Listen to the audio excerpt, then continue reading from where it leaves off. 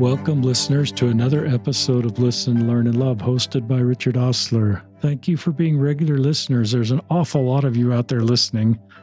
Most of our podcasts have between 15,000 and 20,000 listens. So thank you for listening and thank you for sharing it. And I realize, like you do, it's the guests that make this podcast work and people that come forward and bravely share their stories. And vulnerability brings connection and authentic connection. It reduces shame and it brings us together as the same human family. So I have another one of those type of people that is willing to share his story in my home. And it's my friend, Peter Fillerup. Welcome to the podcast. Thank you. I'll give you, just like I usually do, listeners, a little bit of bio, and then I'll kind of turn it over to Peter to share his story. Peter is 31. He grew up in Wyoming, Colorado, and Arizona, now lives in Utah. He's going to share his story as a gay Latter-day Saint. He came out in May of 2021. So this is recent, and he'll tell us more about that. He served a mission in Los Angeles, Spanish speaking. That was a bilingual mission, so everybody learned, Spanish, assuming everybody already knew English. Thanks for your service. It's a big deal to serve a mission. Thank you. You're welcome. And then Peter went to BYU, Idaho, where he has a degree in art. Peter has a wonderful career designing homes from an architectural standpoint and then from what I would call the interior part of a home. Will you just share with our listeners a little bit about what you do professionally? Yeah. So I do architectural plans. So most people are used to just floor plans, but I'm also planning out all of the interior components as well. So planning on like kitchens, for example, we need to know what kind of appliances you're doing, talk about the functions, ergonomics, all that kind of stuff. And when you've applied for a building permit, it's a little late to be talking about rearranging cabinetry and all that kind of stuff. So we're planning ahead. I love that because I've hired architects in the past, and I've hired, especially my wife has hired more of the interior part. And we've never in our life ever had one person like you that kind of did that, the totality of that. So that's it's really a weird little cool niche. It's kind of underserved in the area. I love that. So you're self-employed. I've been doing this several years. So that's the overview I'll give you, listeners, and I'll just turn it to Peter to share his story. Thanks. I was thinking even what to say with all this. I thought, well, why am I even doing this? And the thought came to me, this whole experience can't just be about me. I'm generally a very service-oriented person, take care of other people. I kind of joke that my work is 1 part design, 2 parts therapy. The conversations I get to have with people they're really great and really personal, and it's very heartfelt. And so it's just kind of my nature to be wanting to help other people.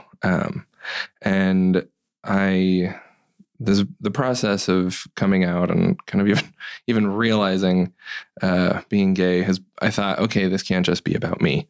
There's got to be somebody else out there that's also felt this way. And it's a little unusual, I think. But I wanted to share for that reason. Kind of a little bit of context for how I approach life, I guess. I have these 2 really deeply held values of authenticity. And I have this little phrase that's, my sincerest desire in life is not to be an inconvenience. And it wasn't until recently that I realized how opposite those are. And that I focus too much on the not being an inconvenience side in my personal life and satisfied the authenticity side in my work. And I realized that that I get hired to be inconvenient. Clients hire me to ask contractors to do something a little out of the ordinary, and that's okay, that they want the authenticity at the expense of the convenience. And when I realized that about my own life, it made so much more sense of why I could just be me. And maybe somebody will actually like that. Maybe people in general will actually like that. And maybe I'll actually like that. And so that's kind of a little bit of context for how I approach things. And even, I mean, kind of the chronology of how this all went through my life and figuring out I was gay.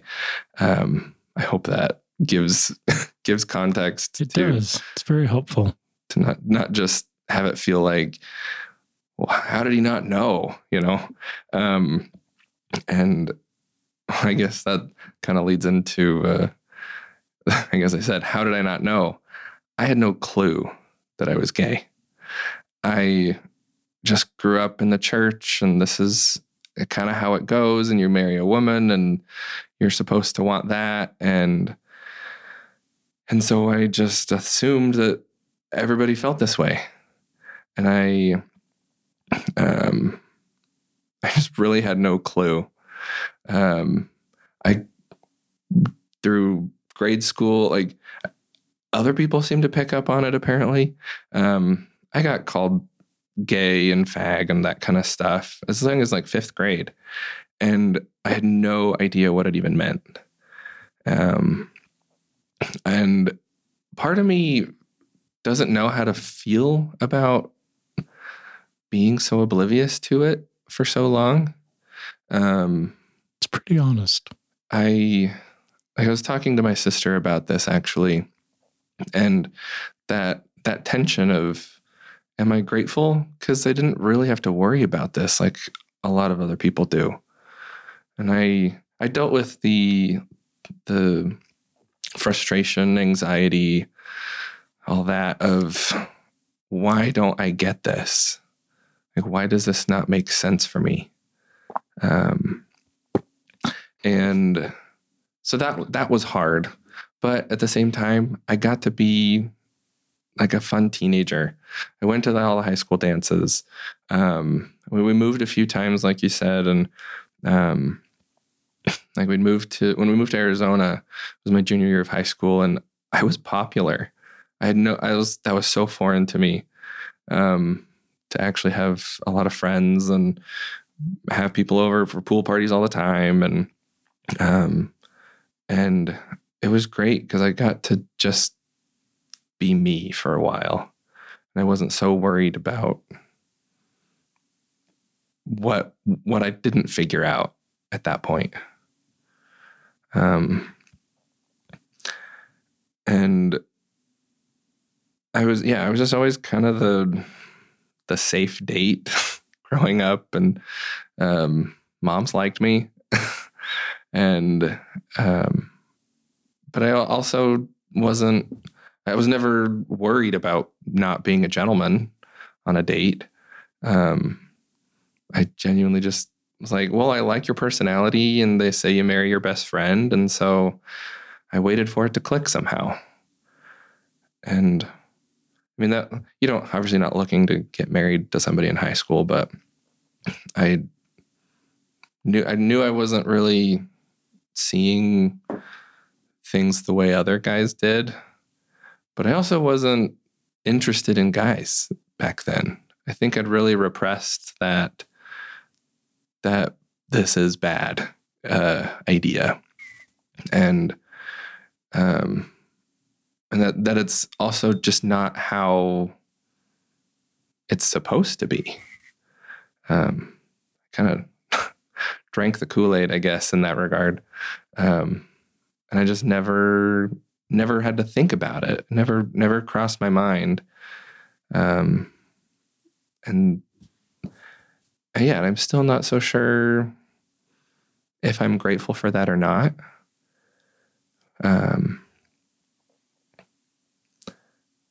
But I think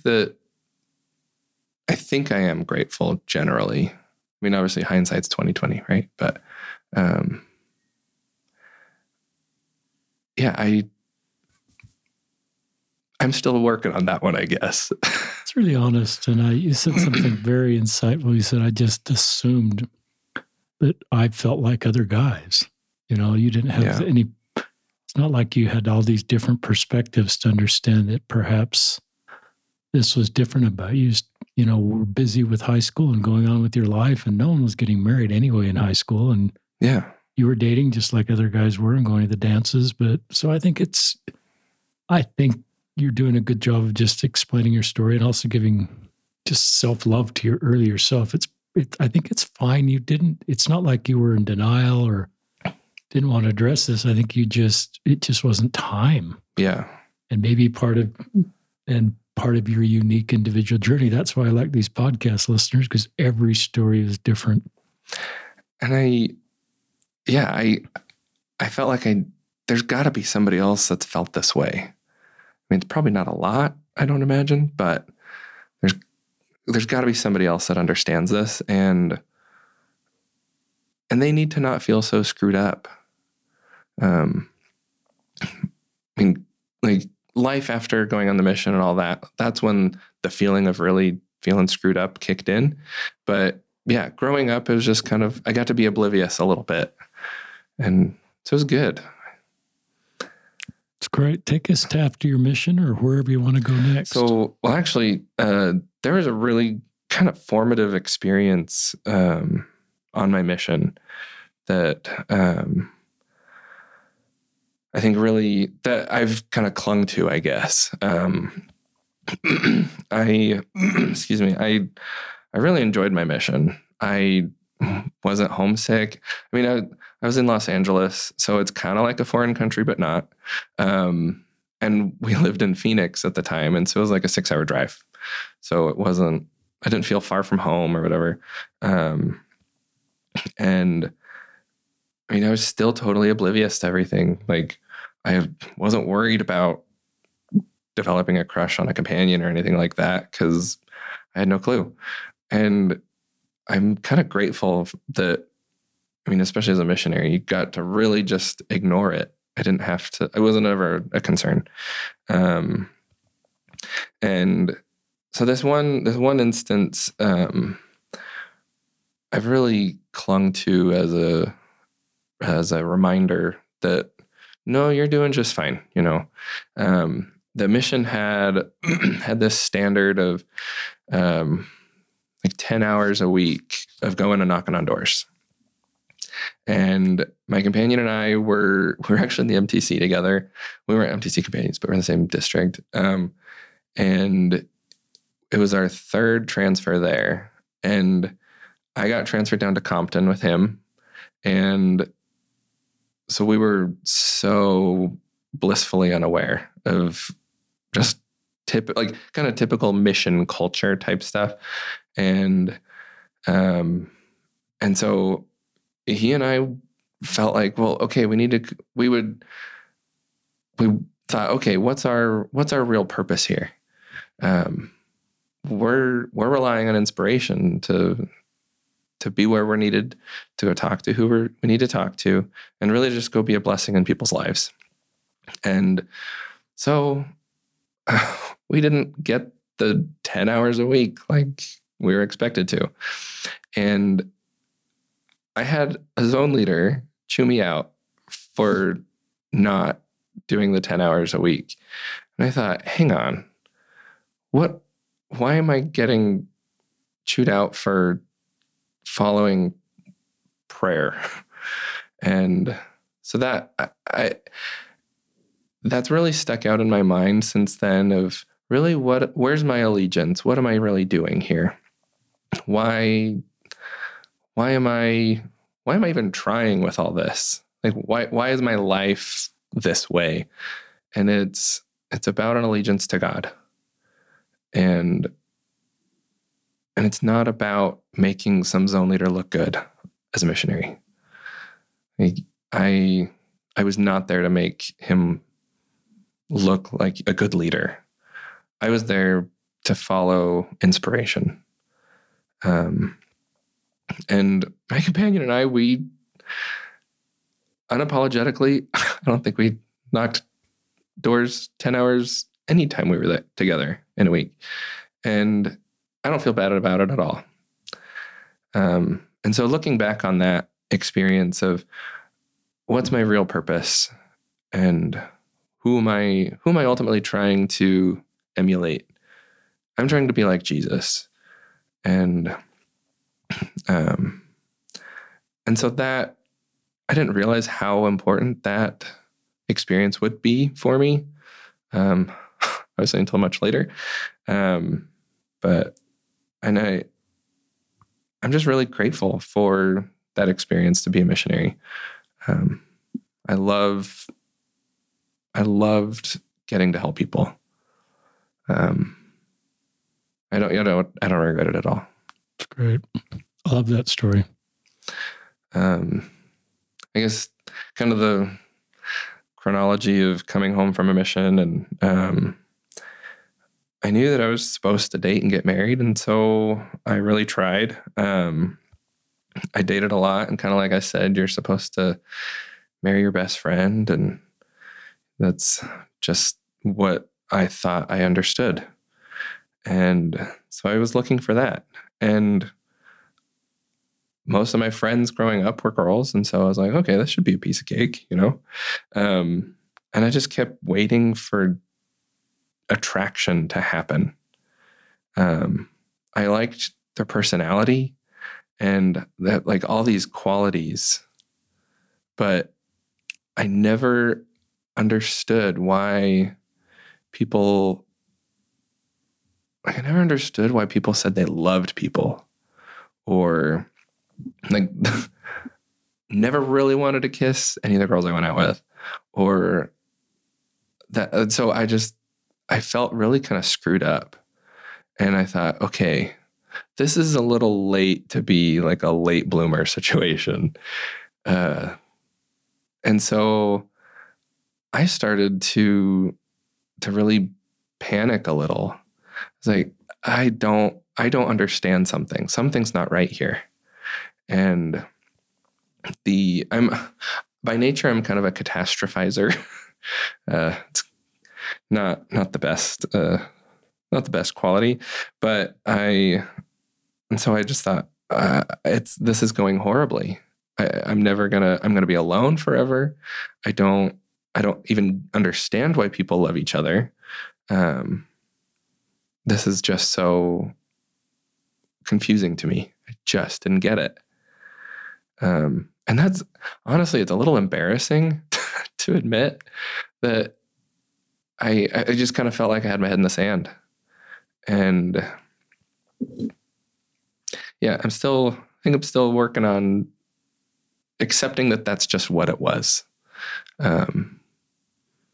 And like I thought, okay, a little bit of context. I felt like my life there's been a series of things I didn't want to do, but I felt like I needed to do, and it was good. Didn't really want to move to Arizona my junior year of high school. And I finally had friends when we did. Didn't really want to go to Arizona State right after high school. And I went for a semester, and it was great. Didn't really want to go on a mission, actually, but I did, and I'm grateful. Didn't really want to transfer to BYU, Idaho. I thought, oh, church culture, are you kidding me? And I felt like I needed to go, and it was fantastic. I didn't really want to move to Utah either. And that came as kind of a specific prompting. And so I did. I didn't even really want to start my business when I did, but it felt like a prompting. And so I did it, and it's been awesome. And so there's kind of this series of a bunch of things I didn't want to do.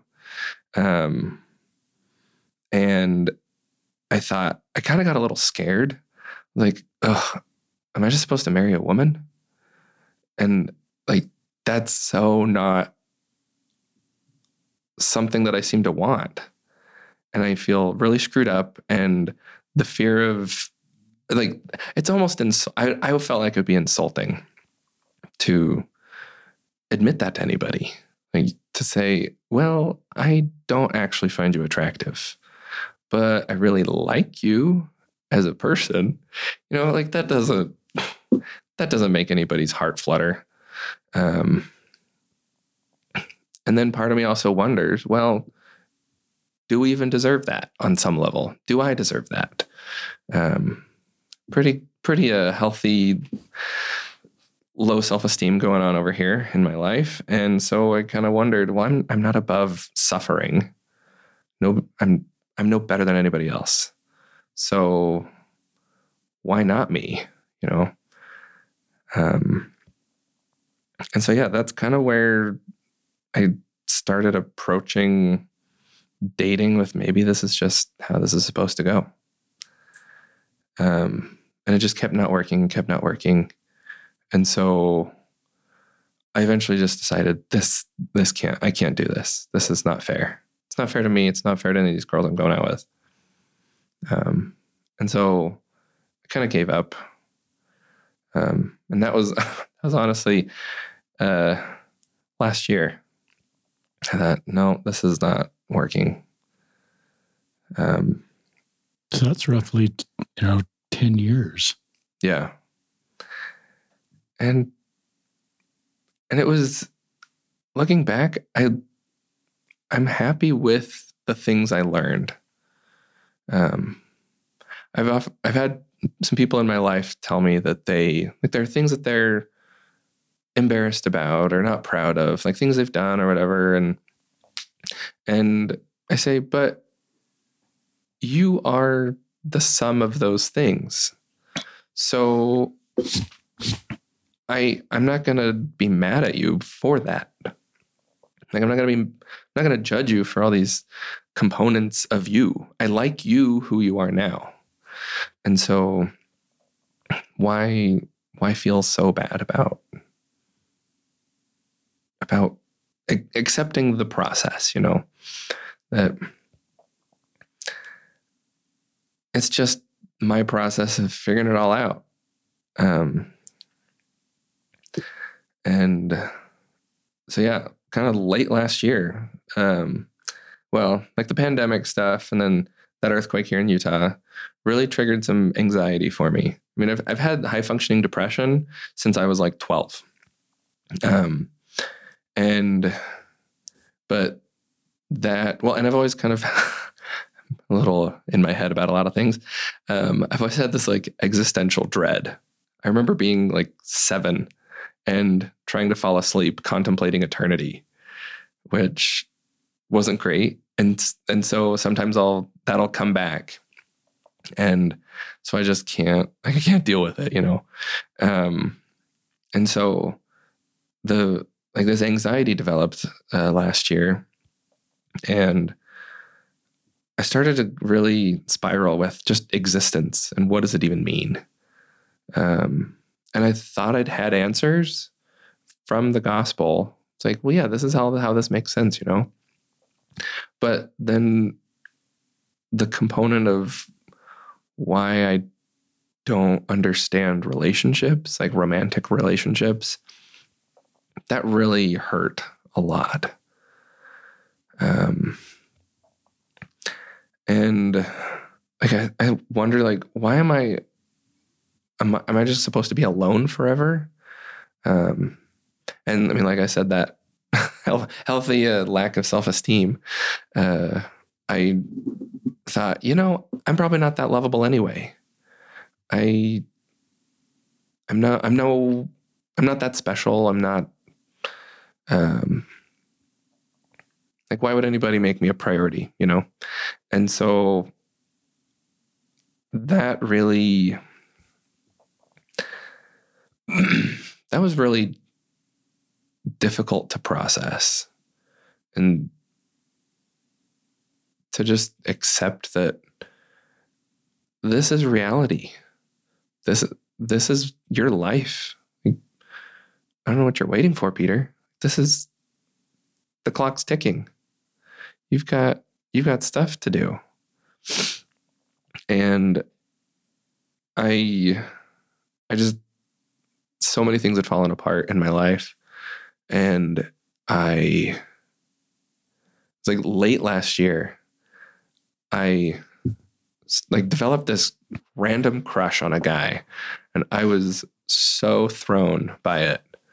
There's always kind of been this like in the back of my head interest in men, but it was I never entertained that thought. Like, no, that's not me. That's not how I was raised. That's not my family. Like, we're very proper people. That's not a thing. That can't be a thing.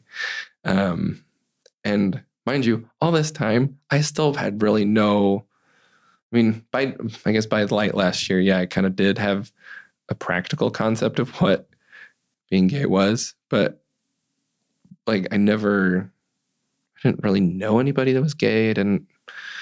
But then I actually had, I have a few cousins actually that are gay, and one of them, we got to be closer, and seeing her life has been incredibly helpful. I realized it's not a death sentence like I thought it was, and I was no longer afraid of it. And I thought, I finally allowed myself to even consider it. It's like, well, maybe that thing in the back of your head, maybe there's something to that. And this weird crush on this guy, I was like, wait a minute, hang on. There's something there. And when I finally allowed myself to consider that I was gay, I was actually relieved because I wasn't screwed up. I finally had an explanation. I thrive on an explanation. If somebody did something horrible but could explain the reason why they did something, I'd be able to say, yeah, I follow that logic. I see why you would do that. And I might not agree with what you did, but I get why you did that. And now I finally had an explanation. You're just gay. And the healing that happened with that was incredible. I stopped feeling so overlooked by God.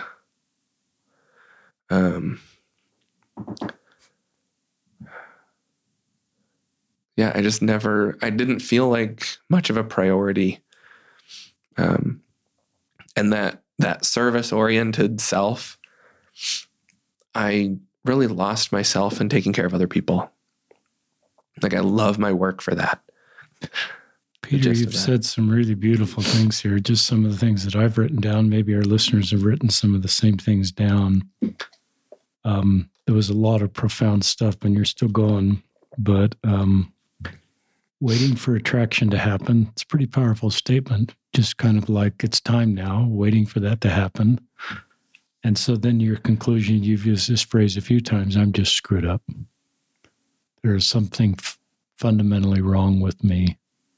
And just a decade of sort of processing that. I mean, I'm glad you're alive. You're not talking to anybody about this. You're not connecting enough dots here. Yeah. And you just want to find your way forward as marrying a woman and make your way forward. But it's just sort of outside of your control to make that happen. You're certainly putting forth a lot of effort. And then you just sort of said, I can't do this anymore. I think it was just so fundamentally painful for you for that cycle of dating and that waiting for that attraction to happen. And then you just get in your head. And this hurt a lot. I love this phrase you use that being gay is not a death sentence. And that kind of helps me understand where you are. Maybe that's helpful for listeners that are trying to figure out if this is who they are, and hearing another story is maybe helpful for them because they're walking a similar road that you are and wondering why some of the dots that are connecting for their friends aren't connecting for themselves. And then you said something incredibly profound. I stopped feeling overlooked by God. And it sounds like your relationship with God significantly improved once you realized you're gay. Totally. and that you weren't screwed up. And I love your sort of analytical brain that wants to understand, and then you connected enough dots to understand.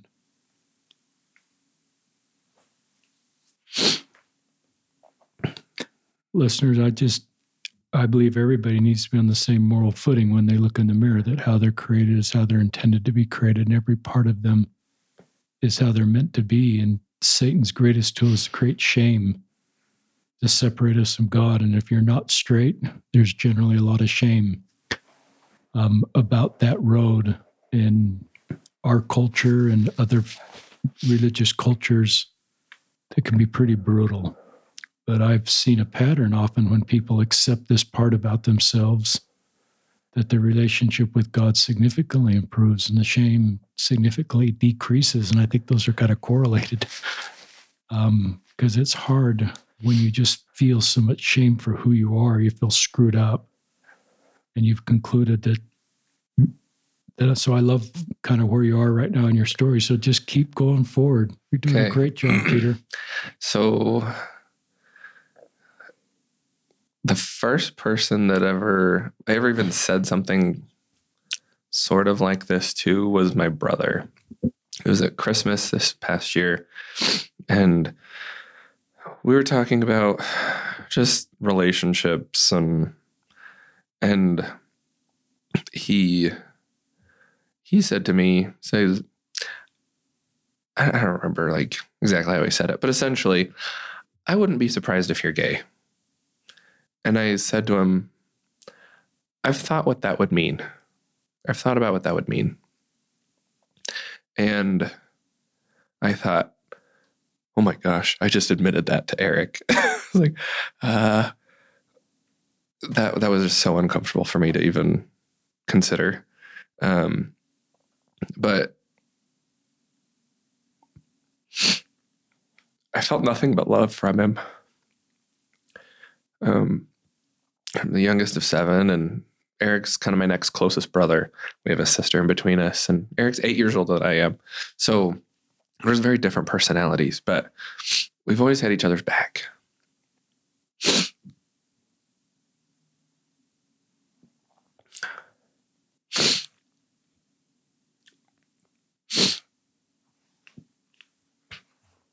And hearing him say that with no judgment, like, gave me permission to be me. And that no matter what, Eric would be okay.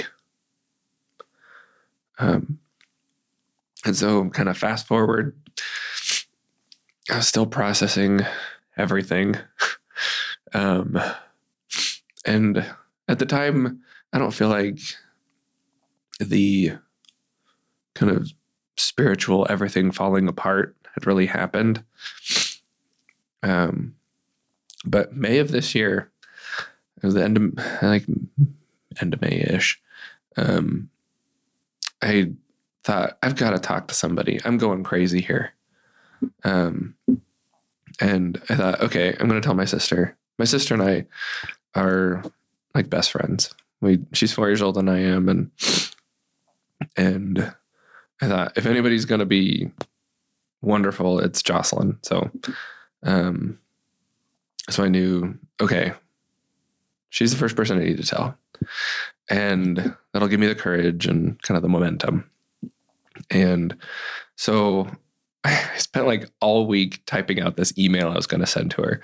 And I was not sleeping very well. And I was just like, I can't do this. This is crazy. And she deserves a phone call. They don't live near me. And so I was like, well, I better just call her. And so I texted her like on a Thursday night, and I said, hey, are you free to chat? And I didn't get a text back. I'd already gone to sleep. I was like, crap, this is going to be a really long night. And so luckily I'd been not sleeping well all week. And so I was exhausted. And so I luckily slept. Anyway, Friday morning, wake up, and I have a text from her saying, sorry, I fell asleep. What's up? And I was like, okay, I got to do it. I put it out there. And so I call her, and I don't remember how I said it. But I just told her, I was like, Jocelyn, I've been processing it a lot, and I think I've realized that I'm gay. And she had the best reaction. She says, okay, great. This is good. And she was just so wonderful. And both Jocelyn and Eric had since said to me, well, and I think they even said things earlier, but had no context for what even being gay even meant. But they said, yeah, we kind of thought when you were like 10. And so it wasn't this shock to her. And so I thought, okay, Jocelyn knows. Somebody knows. I'm not such a basket case right now. This is great. And unfortunately, I had an appointment to be to at 9:00. And so I hurried and tried to make it look like I hadn't been crying all morning and had a day full of appointments. And I just felt so alive. It was a sunny day, windows down, sunroof open, blasted music as I was driving to my appointment. And it felt so good. And so I had this momentum. I said, okay, I'm going to start telling people this is great. I finally didn't feel like a screw up, and I'm not even sure what all this means right now, but I kind of don't care. And I've started developing this, well, what's the worst that could happen attitude? What, you're not going to like me? Okay, great. And so the following week I texted my mom, or no, I didn't call her. Anyway, I said, can I come up and see you and Dad? And she says, I'm out running errands, but sure, you can go to the house. And so I drive up there, and I just thought, this is so out of character. Like, what am I doing? I don't just drop by my parents' house to talk on like an afternoon. I'm working usually. And so just had an opportunity to come out to them, and again, just felt so alive, and I felt like I got to own this. And it just made so much sense that the pieces started falling into place. And so that was like end of May. And then we had a family reunion coming up in like over Independence Day weekend. And I thought, well, I can't have half the people showing up. No. And so I thought, okay, I've got to tell everybody. And so I started calling all my siblings and telling everybody. And they're all kind of varying levels of like, we get it versus like super supportive. But all of my siblings have been pretty good. And it's that vulnerability component that you realize when you're willing to be vulnerable with people, just how human everybody is. That it takes being the one to be willing to be the vulnerable one, but it's so good. Like I got to have some really great conversations with a few of my brothers that about things that I didn't understand about them, and it made them real people. Like I highly respect all my brothers. I have 5 older brothers than my sister, and I just kind of put them on a pedestal in some ways. I'm like, oh no, you're a person too, And so yeah, I feel a lot more connected to my family in that regard. And so I just started telling more and more people, and that I was even like at the dentist and just randomly told the hygienist. It's like, this is so foreign to me. Like I don't even recognize who I am at this point, because I don't like attention. I don't like it. I don't like being an inconvenience, and I thought to a lot of people, being gay is going to be this huge inconvenience. It's inconvenient to my family. It's inconvenient to people at church. It's inconvenient to friends. It's inconvenient to God. It's inconvenient to me. Those are all things I told myself. And realizing that I'm allowed to have some space. Like I've listened to this podcast like religiously since figuring all this out about being gay. And I love the analogy of the square peg in a round hole. And I got thinking about it, like, well, why?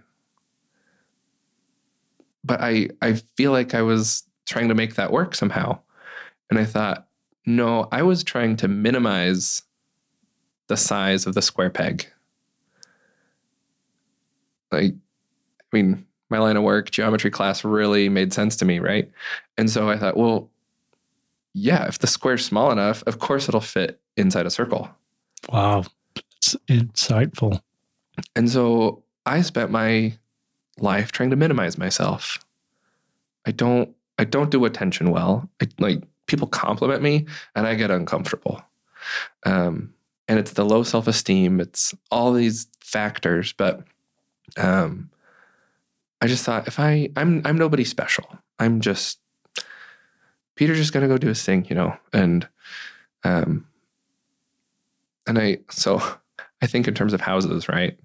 And historically, the corner lot on the block was usually reserved for the big grand house and like the big Victorian or whatever. And I am totally content being the little 2-story colonial in the middle of the block. I don't need to be anybody's favorite. That's not why I'm doing what I'm doing. And so, I just finally started telling people. And then in August, I thought, I'm so sick of having all these conversations. And I told myself I wasn't going to just post it on Facebook, but I did. Like, well, and let's get it over with, And so I've done this thing on Facebook for a few years. I call it the list of honesty. And I hate social media. It's a blessing and a curse. And I want that to be a friendly reminder that you're probably doing just fine.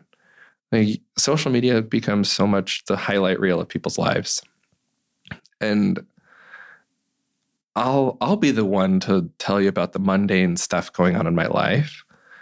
Sure, I'll tell you that I got the stomach flu, just as a friendly reminder. It happens to everybody.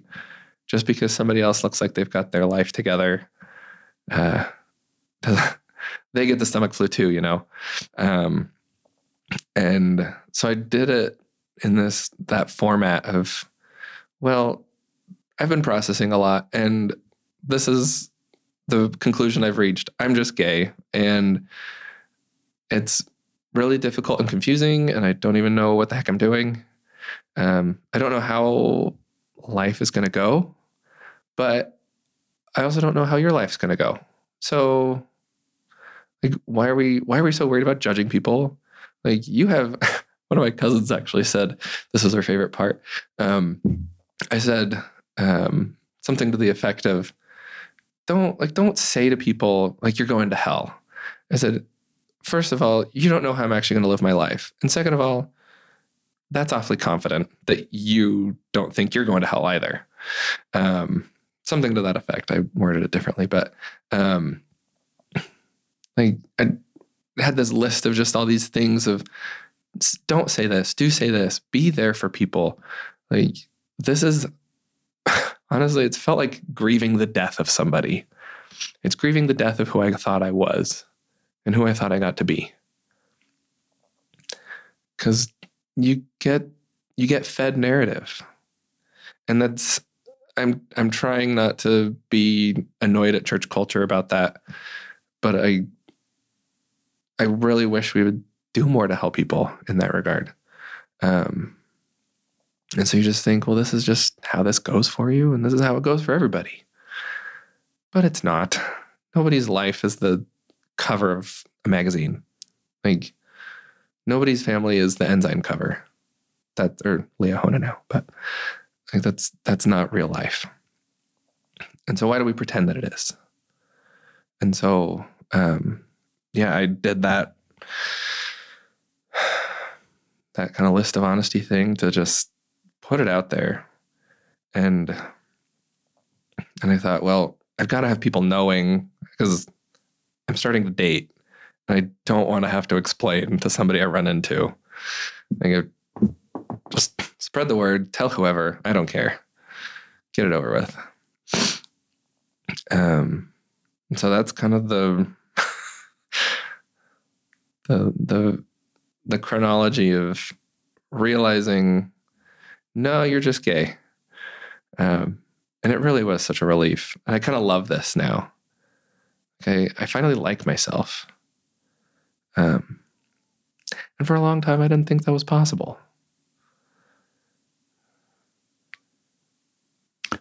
I love this phrase you use, Peter, of "I felt so alive" when you started to come out. I look at, I like things that help people feel they're alive.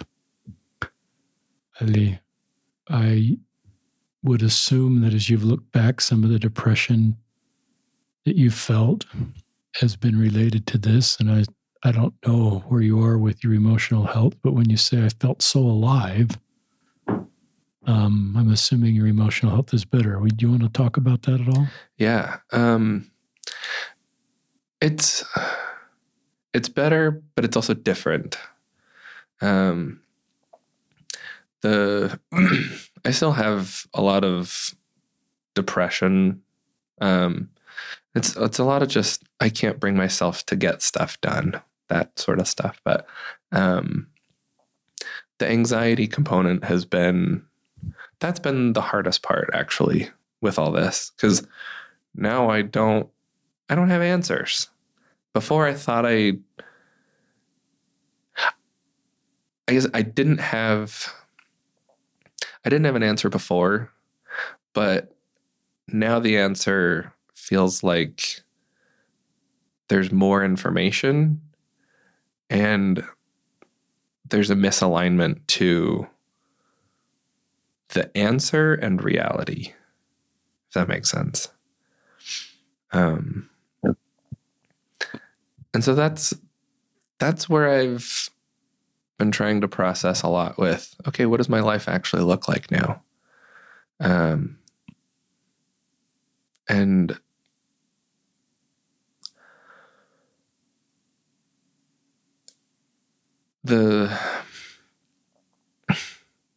depression and suicidal thoughts have been there periodically.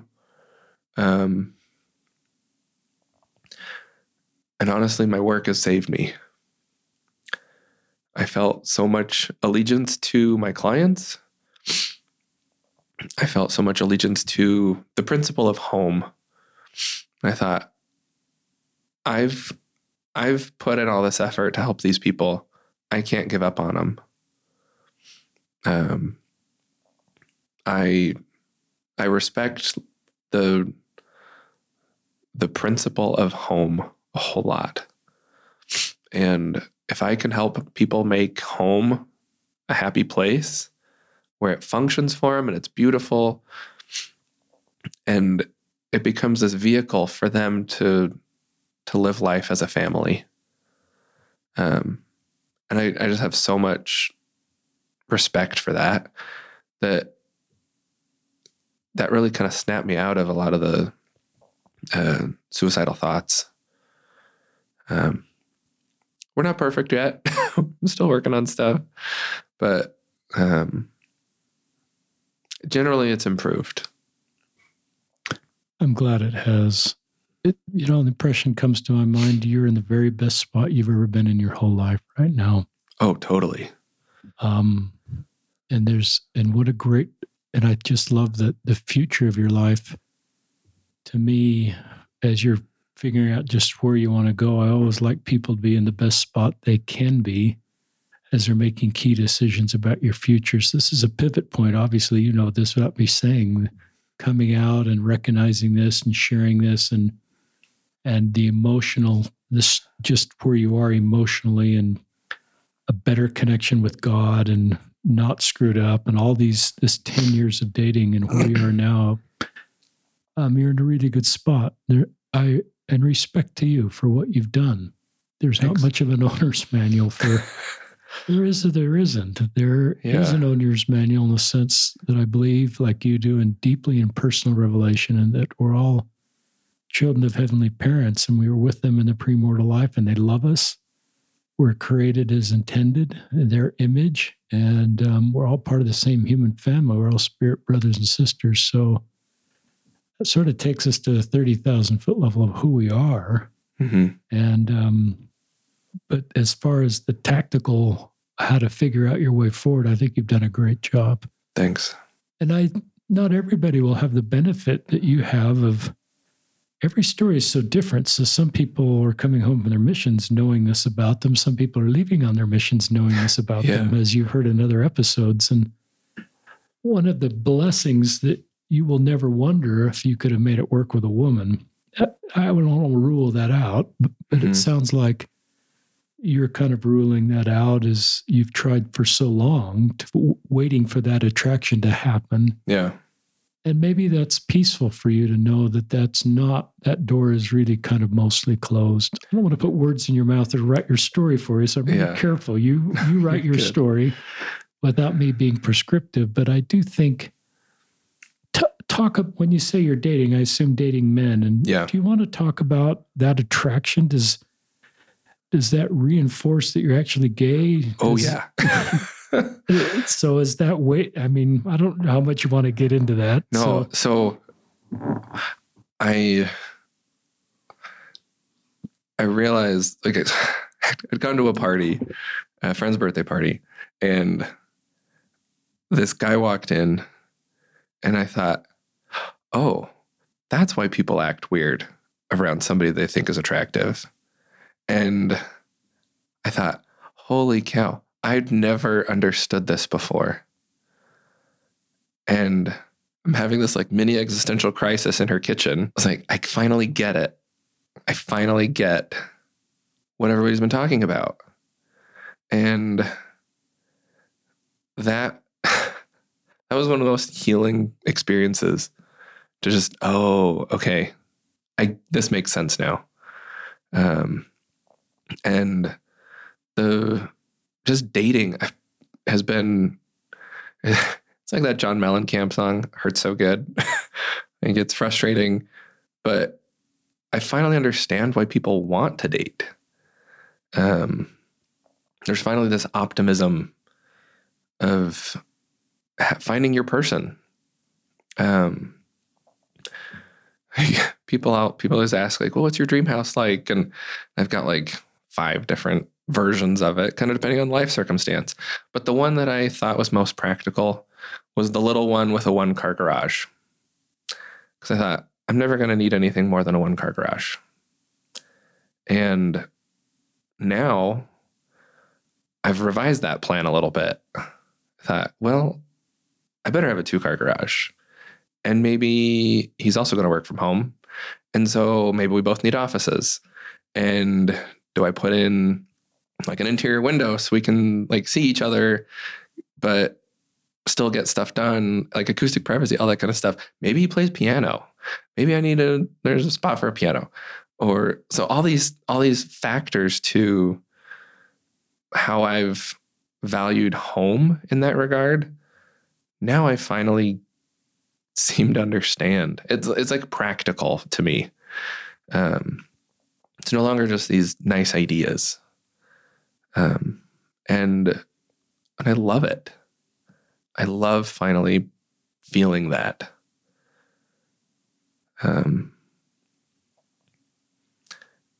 And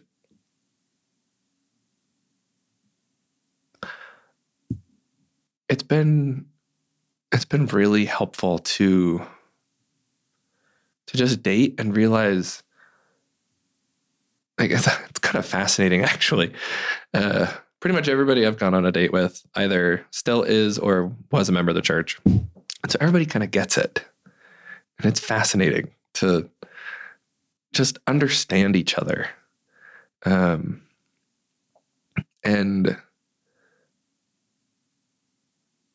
I feel so much more human in this process before I always felt kind of like this foreigner. Everybody else understands something that I don't. And there's something going on that I'm missing. And now I get it.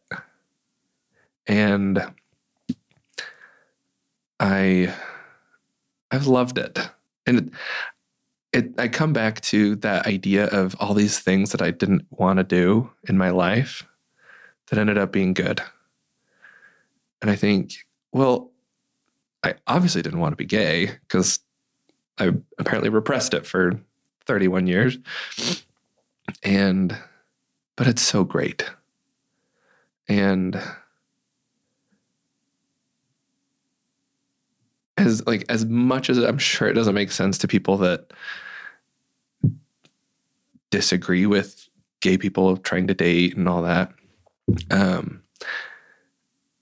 it's made me feel so much more connected to God. Like, God's actually got my back. It's not, it's one more instance that shows me,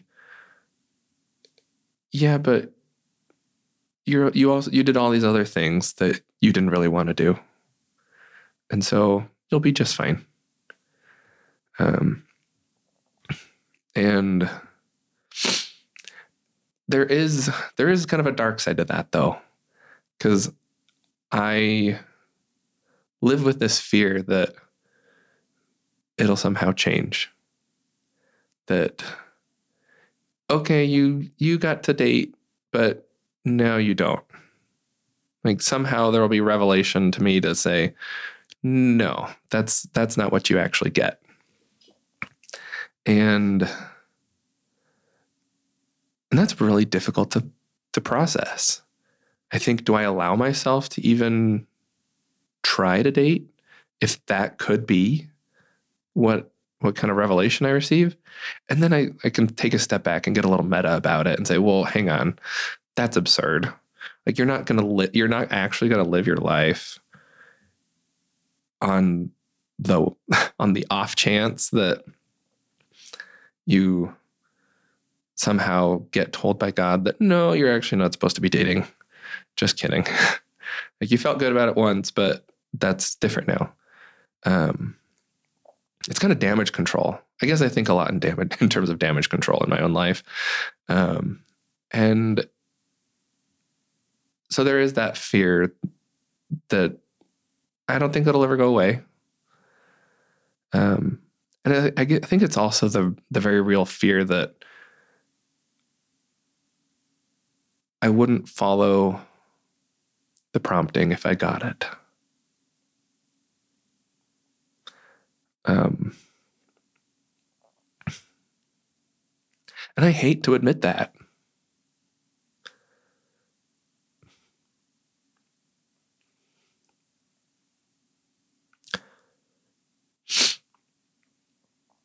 Because I finally get to understand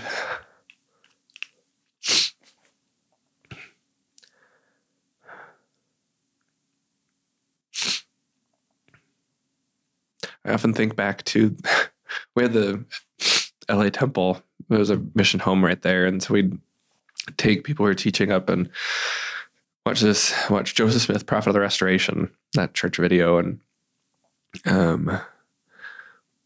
one of the lines in there, Emma says, is God going to take away everything I love?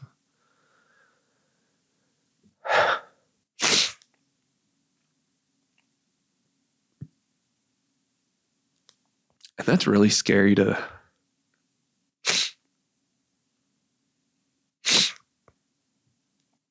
think about. You finally feel like you get to understand and you realize what you've been wanting all this time. And that fear of maybe you don't actually get to be blessed with that.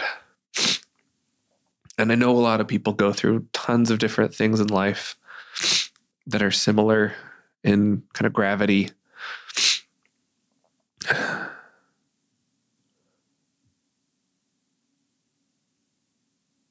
but it still hurts.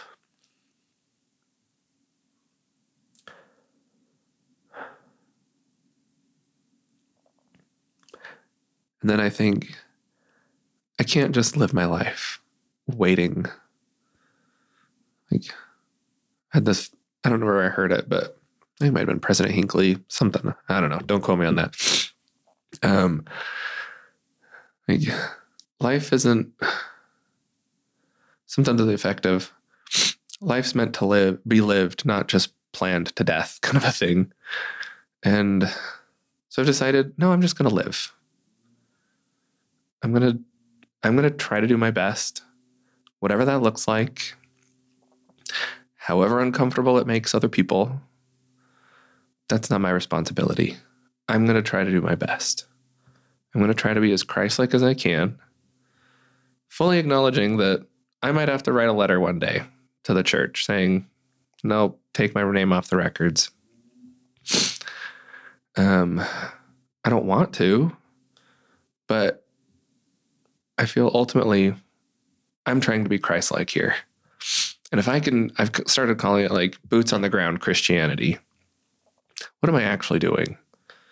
How am I actually treating people? Is my heart changing?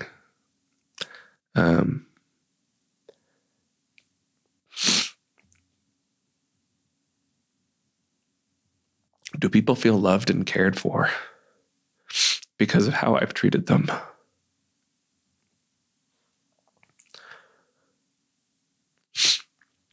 I think I could die content if that's how I got described. Oh, sure, he was married to a man, whatever, but Peter did all these things. I think that's a trade-off I'd make.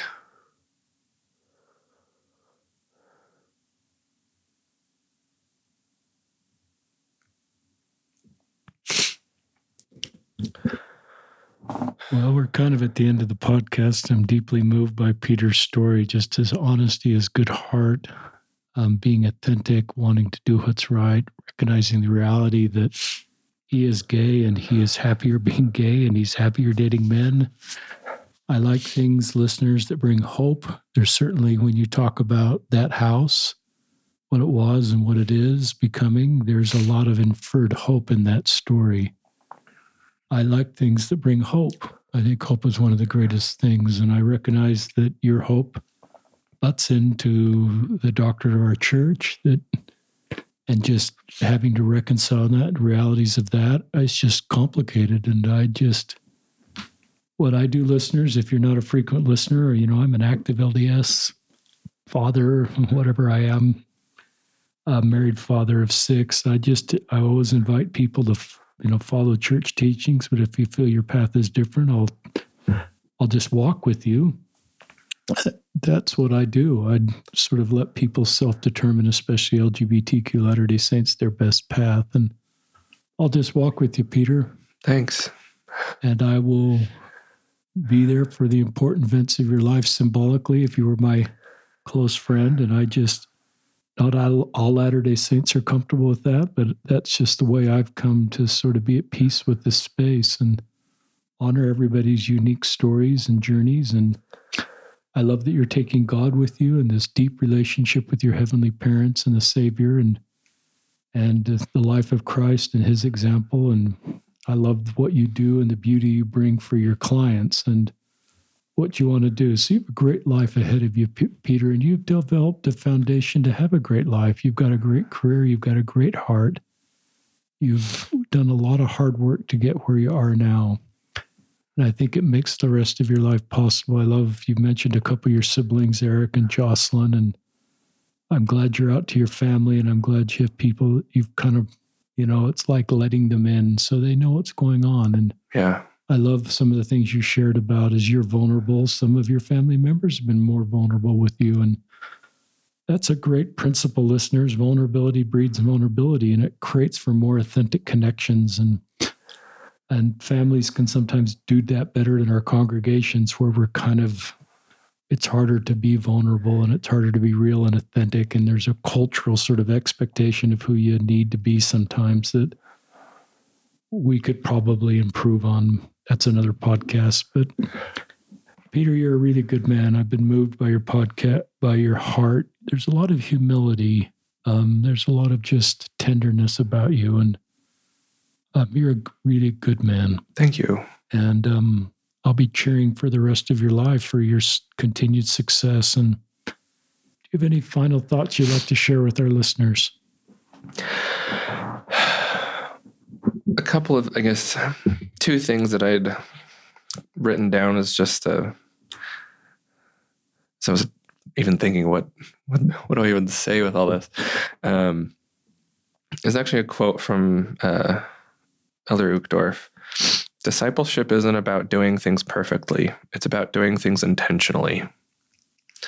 And I have felt so much more intention in my life.